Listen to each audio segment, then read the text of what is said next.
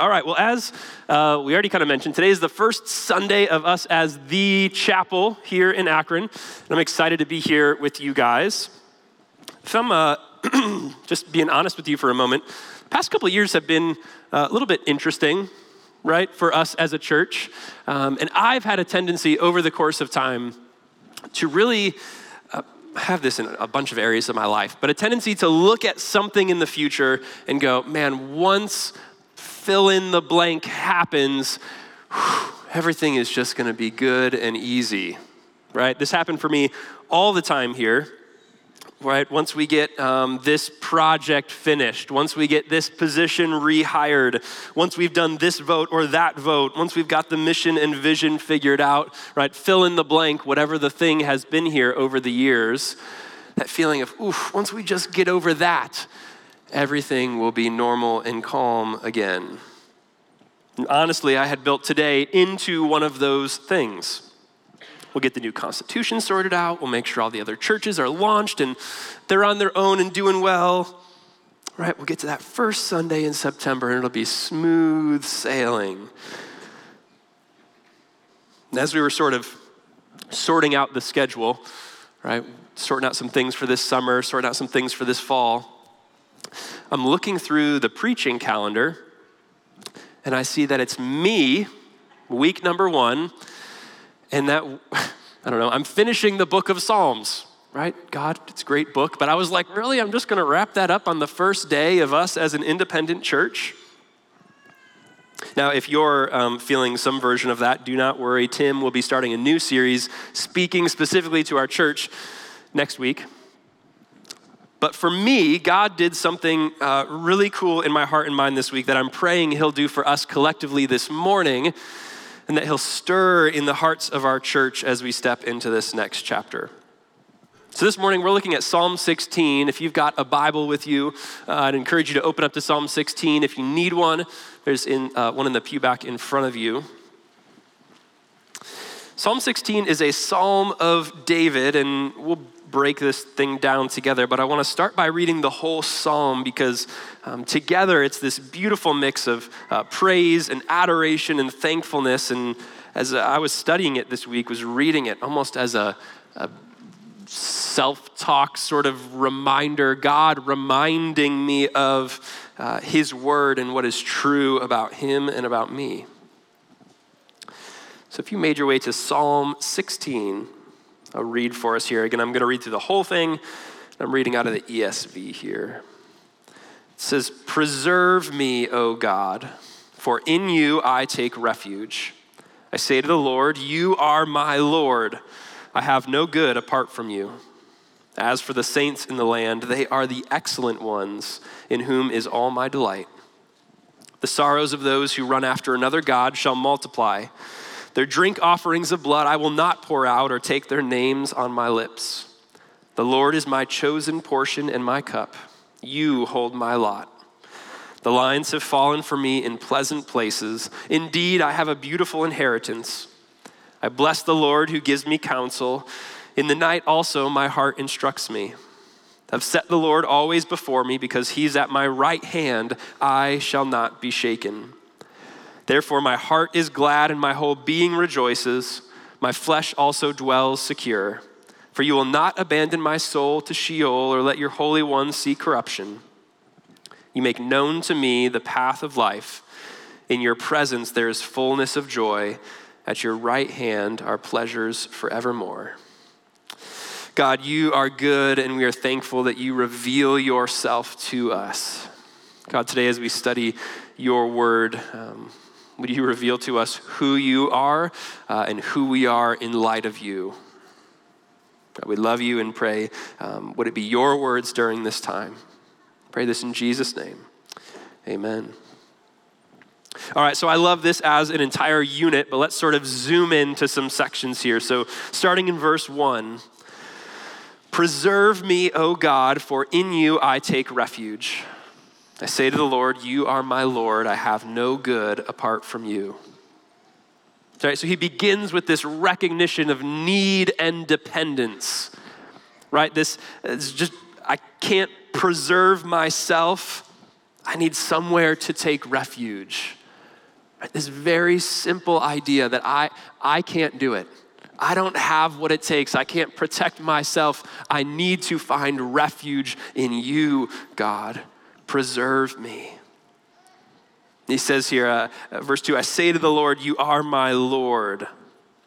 That word Lord comes with this image of authority, of power, of all things submitting to him.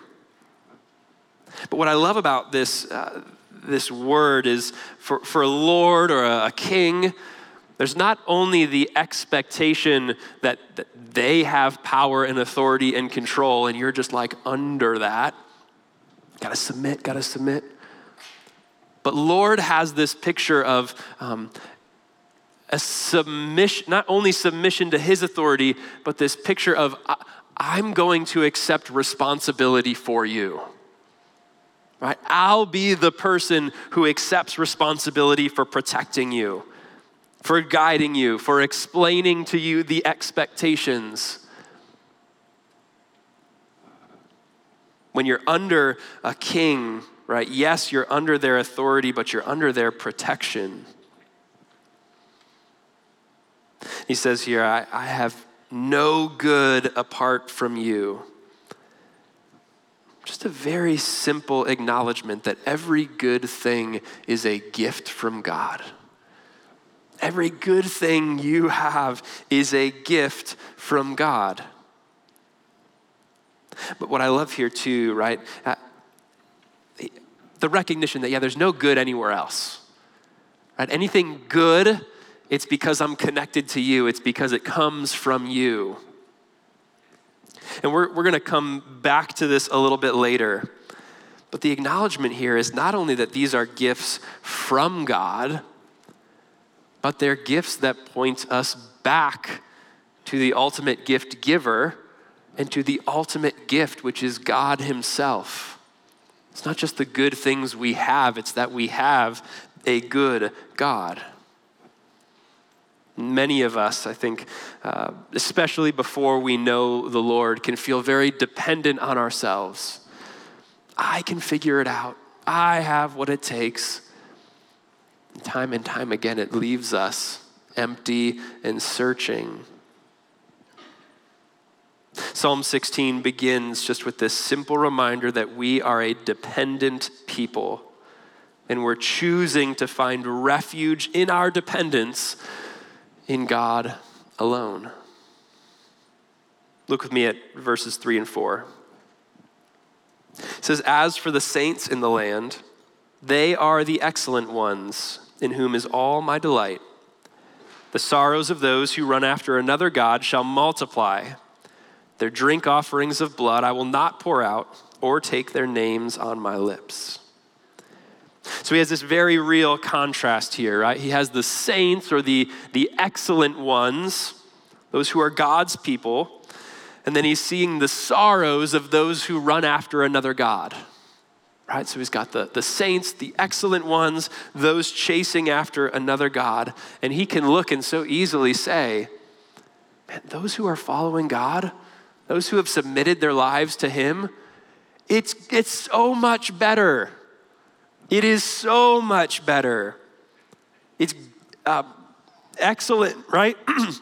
Dare I say it, delightful to be surrounded by God's people, right? Who recognize their dependence on God, who love and obey him as king.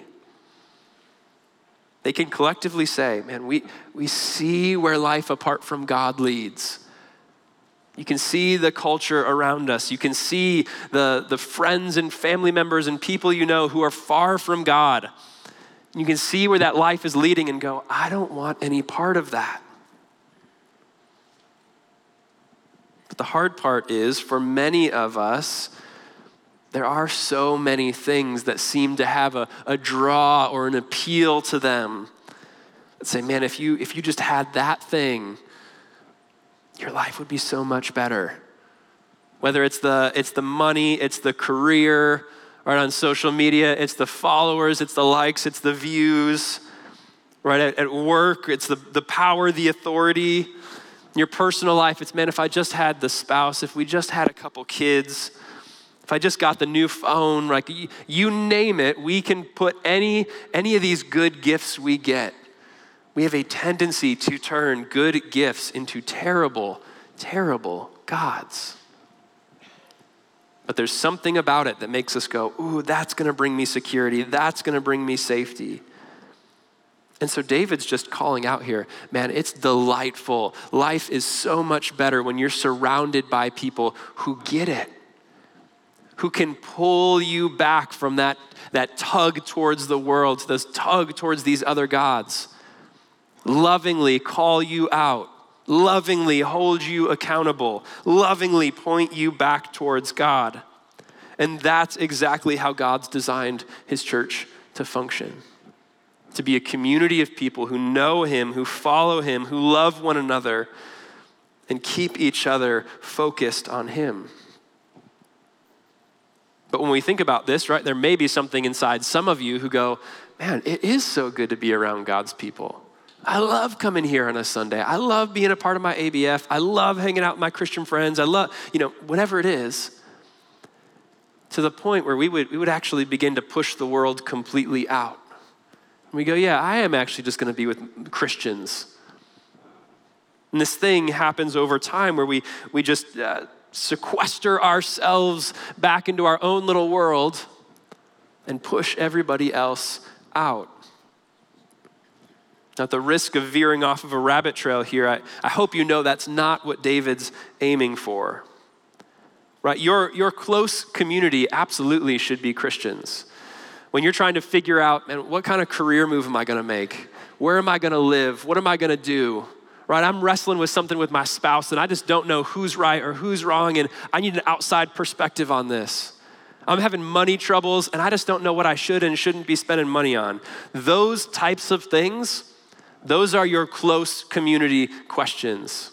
Those are the kind of questions that as you're seeking out answers, you need people who have a godly perspective in mind. But the temptation will be to push everybody else out. But it's clear that throughout the New Testament, we see this, that we're supposed to be in close proximity to non-believers in a way that they get a picture of what God is like and who we truly worship. Just a few quick examples. In Matthew 5, 13 and 16, it's the picture of salt and light. That God's people are supposed to be a preserving agent for the culture and a light shining to the world around them. In John 17, 15, Jesus is praying for his disciples and he says, I do not ask that you would take them out of the world, but that instead you would keep them from the evil one. Right? Not removing them from all those terrible influences, but protecting them while they're in the midst of those influences. And perhaps the one that captures kind of this best is in 1 Corinthians 5, 9, and 10. Actually, I'm going to go into 11 here too. This is the Apostle Paul writing. He says, I wrote to you in my letter not to associate with sexually immoral people, not at all meaning the sexually immoral of this world or the greedy and swindlers or idolaters, since then you'd need to go out of the world. But now I'm writing to you not to associate with anyone who bears the name of brother if he's guilty of sexual immorality. Right, so outside of the church, outside of God's people, and we are supposed to be integrated into culture and society, to be an influential voice and presence. Inside the church, we gotta be careful. We gotta lovingly call each other out. We gotta lovingly call each other back into right relationship with God, obedience to him. And so yes, right, it is a delight to have close, godly friends. If you just right off the bat go, I'm missing that. I've got like one or two, but I don't really, again, next week we have the groups fair. The week after that, we're doing a serving fair. Right, again, if you're somebody who's here and you're like, I've attended service, I know one or two people, but that's about it. I'd encourage you these next 2 weeks to check out a group, to check out an opportunity to serve, and get plugged in here and find your people. But in the midst of that, don't lose sight that we are supposed to be integrated into culture and society, to not hide our lights under a basket, right? Or remove ourselves from areas where there are people who have yet to become believers. Let's look at verse 5 and 6 here. It says, "The Lord is my chosen portion and my cup. You hold my lot. The lines have fallen for me in pleasant places. Indeed, I have a beautiful inheritance." I mean, simply put, it's the acknowledgement that God is sufficient.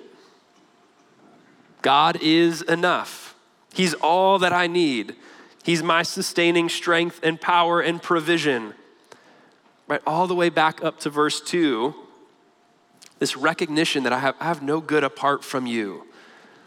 God, you are good. You've given me good things. Compared to those who are chasing after false gods, got these cups of blood offering as a sacrifice to their false gods. David's sitting here going, I have the better cup. I've got God himself. And I think this is the truth that I so often forget.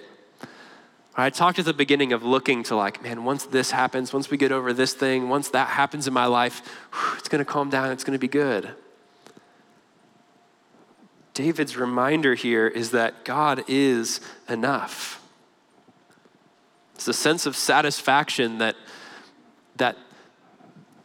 fill in the blank thing, it can't give you the satisfaction you're looking for. You guys all know life, as soon as you figure out one thing, it throws the next thing at you, right? And it just never ends until you die, I guess, right? That's a sad thought maybe, but, right, it keeps on going. It keeps on adding things. And so what David's saying here is, man, if you can find contentment in God alone, yeah, you'll still want the next thing to happen, and the next thing to happen, and the next thing to happen. But you'll do so from a place of contentment and peace.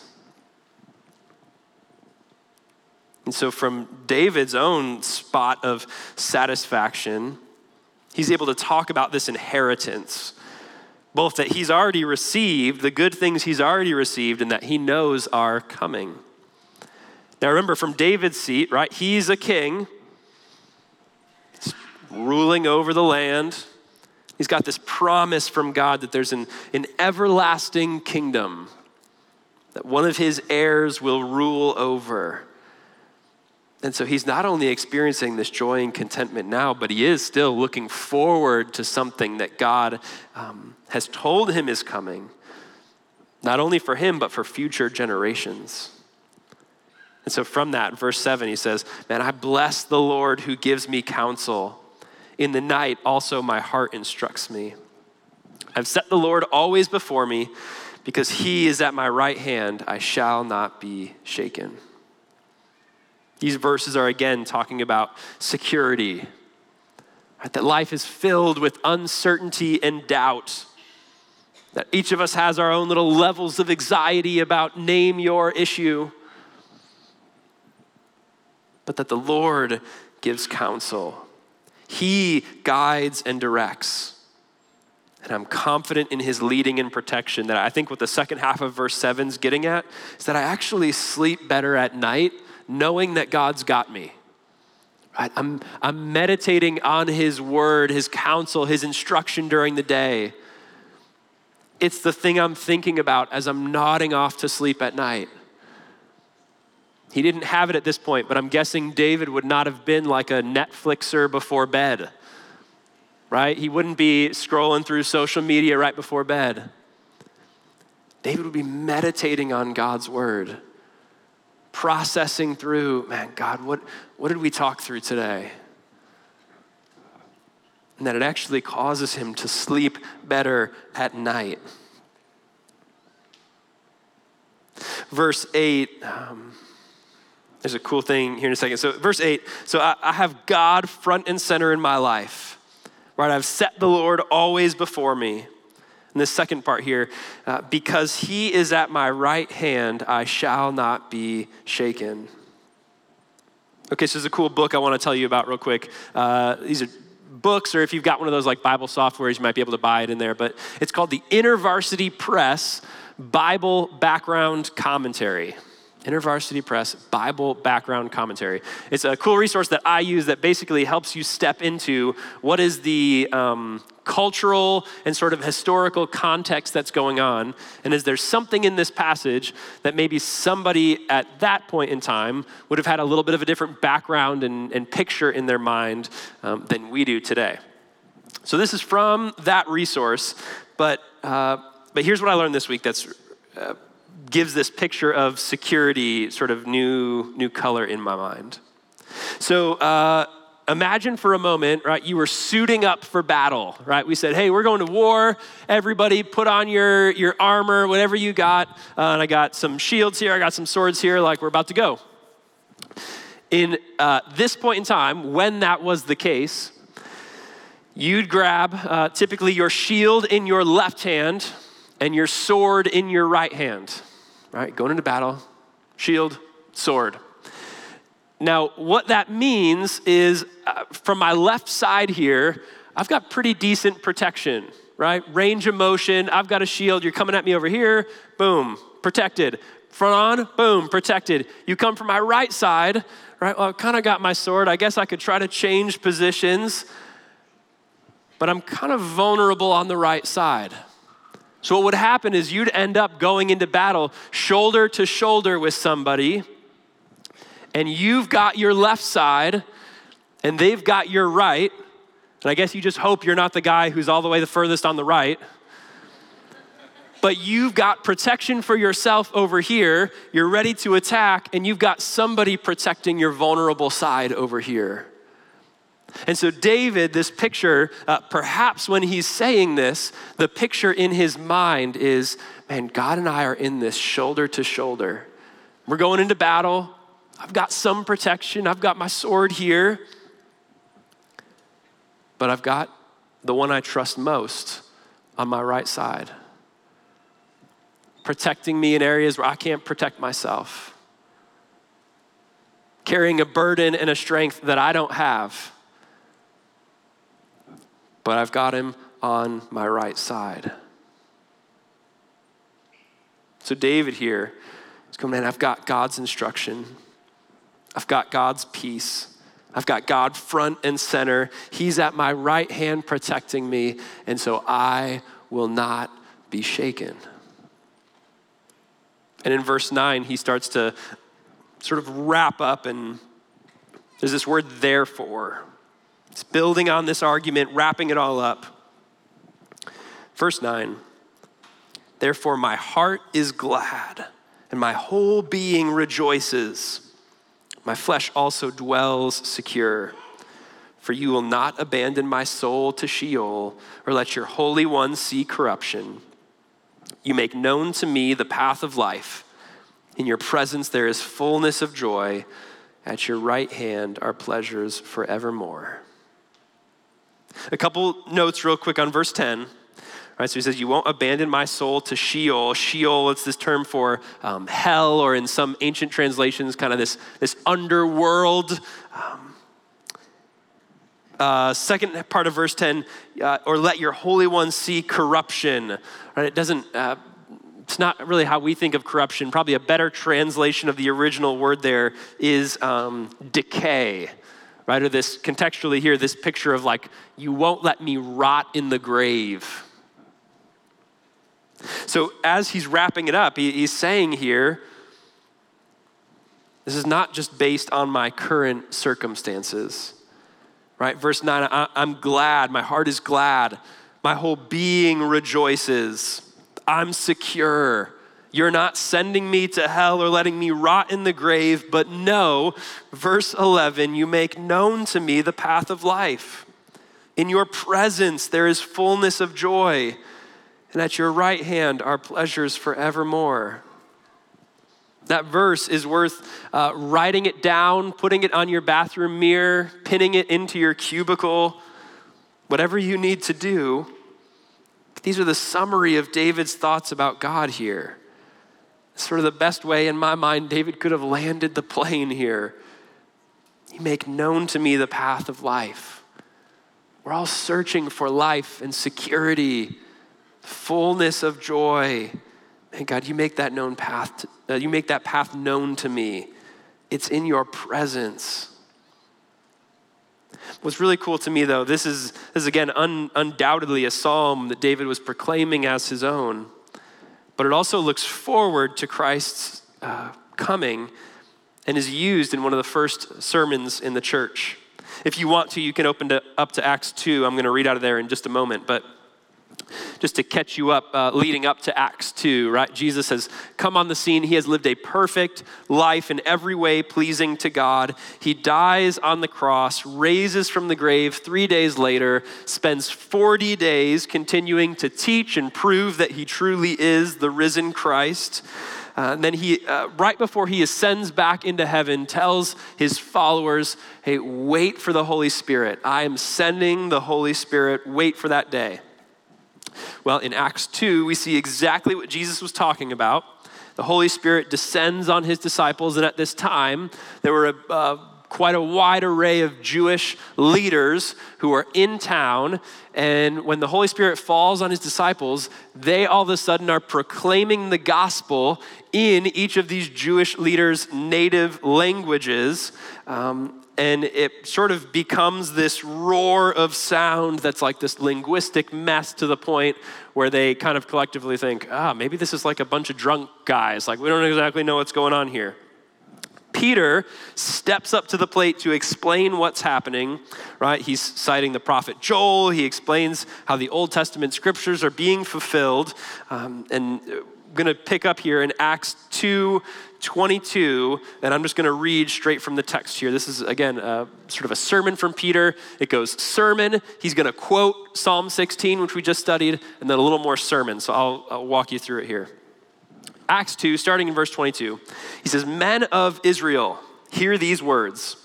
Jesus of Nazareth, a man attested to you by God with mighty works and wonders and signs that God did through him in your midst, as you yourselves know. This Jesus, delivered up according to the definite plan and foreknowledge of God, you crucified and killed by the hands of lawless men. God raised him up, loosing the pangs of death, because it was not possible for him to be held by it. For David says concerning him," this is the quote now from Psalm 16, "I saw the Lord always before me, for he is at my right hand that I may not be shaken. Therefore my heart was glad and my tongue rejoiced. My flesh also will dwell in hope. For you will not abandon my soul to Hades or let your Holy One see corruption. You have made known to me the paths of life. You will make me full of gladness with your presence." Back to Peter's sermon here, verse 29. "Brothers, I may say to you with confidence about the patriarch David, that he both died and was buried, and his tomb is with us to this day. Being therefore a prophet, and knowing that God had sworn with an oath to him that he would set one of his descendants on his throne, he foresaw and spoke about the resurrection of the Christ, that he was not abandoned to Hades, nor did his flesh see corruption. This Jesus God raised up, and of that we are all witnesses. Being therefore exalted at the right hand of God, and having received from the Father the promise of the Holy Spirit, he has poured out this that you yourselves are seeing and hearing." Right, so Peter's trying to draw this line for them between the Old Testament and the New. And he's saying, yes, David wrote Psalm 16 and had an unwavering hope that he was not going to be abandoned to hell. He was not going to rot forever in the grave, but that he'd experience everlasting life with God. But Peter goes, but let me assure you, he died. We have his grave to this day. So he's saying, man, this passage, it could not only be talking about David. See, what David didn't fully know when God was writing these words through him was that they weren't just for him, but that his descendant, the Messiah, the King of Kings, would come one day and not be abandoned to hell, to not rot in the grave, but would raise to new life. And so this contentment, this hope, this joy that David's talking about in Psalm 16, it was rooted in what he was experiencing with God, and no doubt in what he knew God was going to do in the future. But for us today, we are on the other side of the cross, right? David was looking forward towards that event. We look back at the cross already knowing what God has done on our behalf.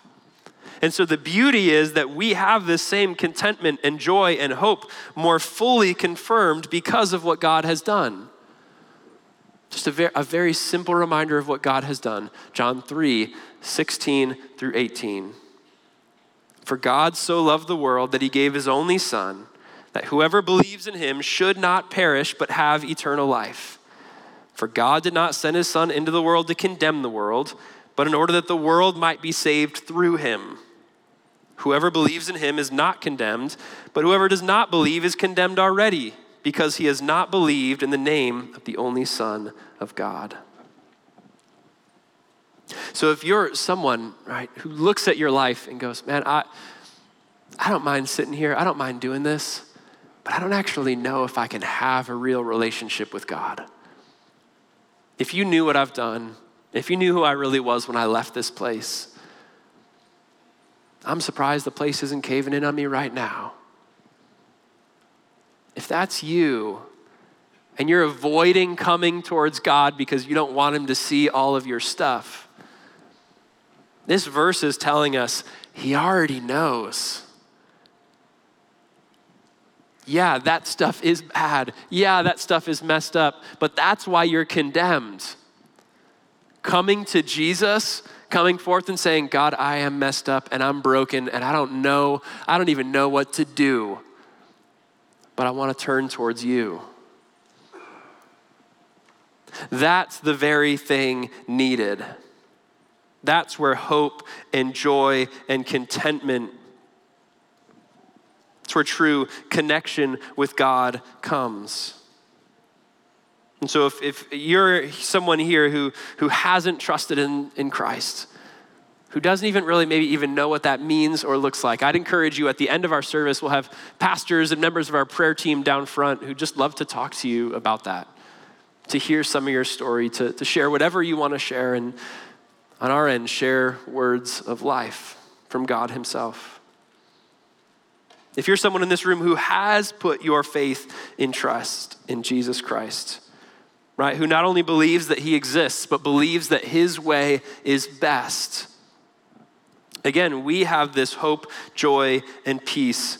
We can hold those things even more confidently. As we close out here, again, if I'm honest with you guys, I struggled a little bit when I found out I was teaching this week of just, right, again, we get to this point where it's like, we got the new Constitution, we voted it in, we've launched off these beautiful, awesome local churches. We're here the first Sunday after the vote, and Nate's teaching, like, another psalm? Like that, and I don't say that in any sense of like pity, but just like, that's how we're gonna rein in the new thing here? But what God brought to my attention this week, and maybe you'll recognize this as a lesson that God's had on the forefront for our church here, that this, everything we do here, that it's all about God. It's not about any of our pastors, any of our staff. It's not about a flashy new vision, mission, series. It's about God. This church has been around. In January, it'll be 90 years for us as a local church. 90 years. The reason we've been able to make it 89 plus years is because this was never built on one person. This is built on Christ alone. And this church over the years, right, has been built by people attending their ABFs and being solid Christian brothers and sisters to one another. This church has been built on people serving in the nursery. This church has been built on people sharing their faith with their neighbors, inviting them over to dinner. This church has been built on people who would share their faith with a coworker, right? Who would sit down at lunch and open up their Bible with somebody one-on-one, right? Who'd intercede in prayer for the person sitting next to them or for the prayer cards that we pass out so many Sundays. This church has been built on people who go, this isn't about me, this is about God. And so I'm going to stick it out. I'm going to live out my faith. And that's the only reason we stand here 89 years later, is because we are a people who are going to put our trust in Christ alone. And so as we step into this next chapter of the chapel, my prayer is that we would do it as Psalm 16 people. People who take refuge in God alone. People who recognize God as our Lord. People who know we have no good apart from him. People who see the beauty in Christian community. People who won't bow down to other gods. People who sees the Lord as our portion and our cup and who's given us a beautiful inheritance. People who delight in his counsel and instruction, who always set him before us, who knows that he stands guard at our right hand, and who knows that we're secure in his hand, unabandoned and redeemed. And that we could stand here arm in arm saying, God, you make known to me the path of life. In your presence there is fullness of joy, and at your right hand are pleasures forevermore. Let me pray for us. God, you're good. You are our Lord, our King. God, we never find satisfaction in anything else but you. God, as we look towards this next chapter as a church, would it not be about the chapel? Would it not be about any single one of us, God? But would it be about you? Would we be people who trust in you, who seek refuge in you, who make you known to the world around us? God, as we go into our weeks and perhaps we're tempted to kind of think you're a Sunday thing and then just check into the rest of work and family and all the things when we head home from here, God. Would you bring yourself to our mind and our attention this week, again, glorifying and honoring you in all that we do. We love you. We pray this in Jesus' name. Amen. This has been a message from the chapel in Akron, Ohio. Thanks for joining us today. Our Sunday morning services are at 9 and 10:40 a.m. You can join us online for our services by going to akronlive.thechapel.life. For more information about the chapel, please visit our website at thechapel.life.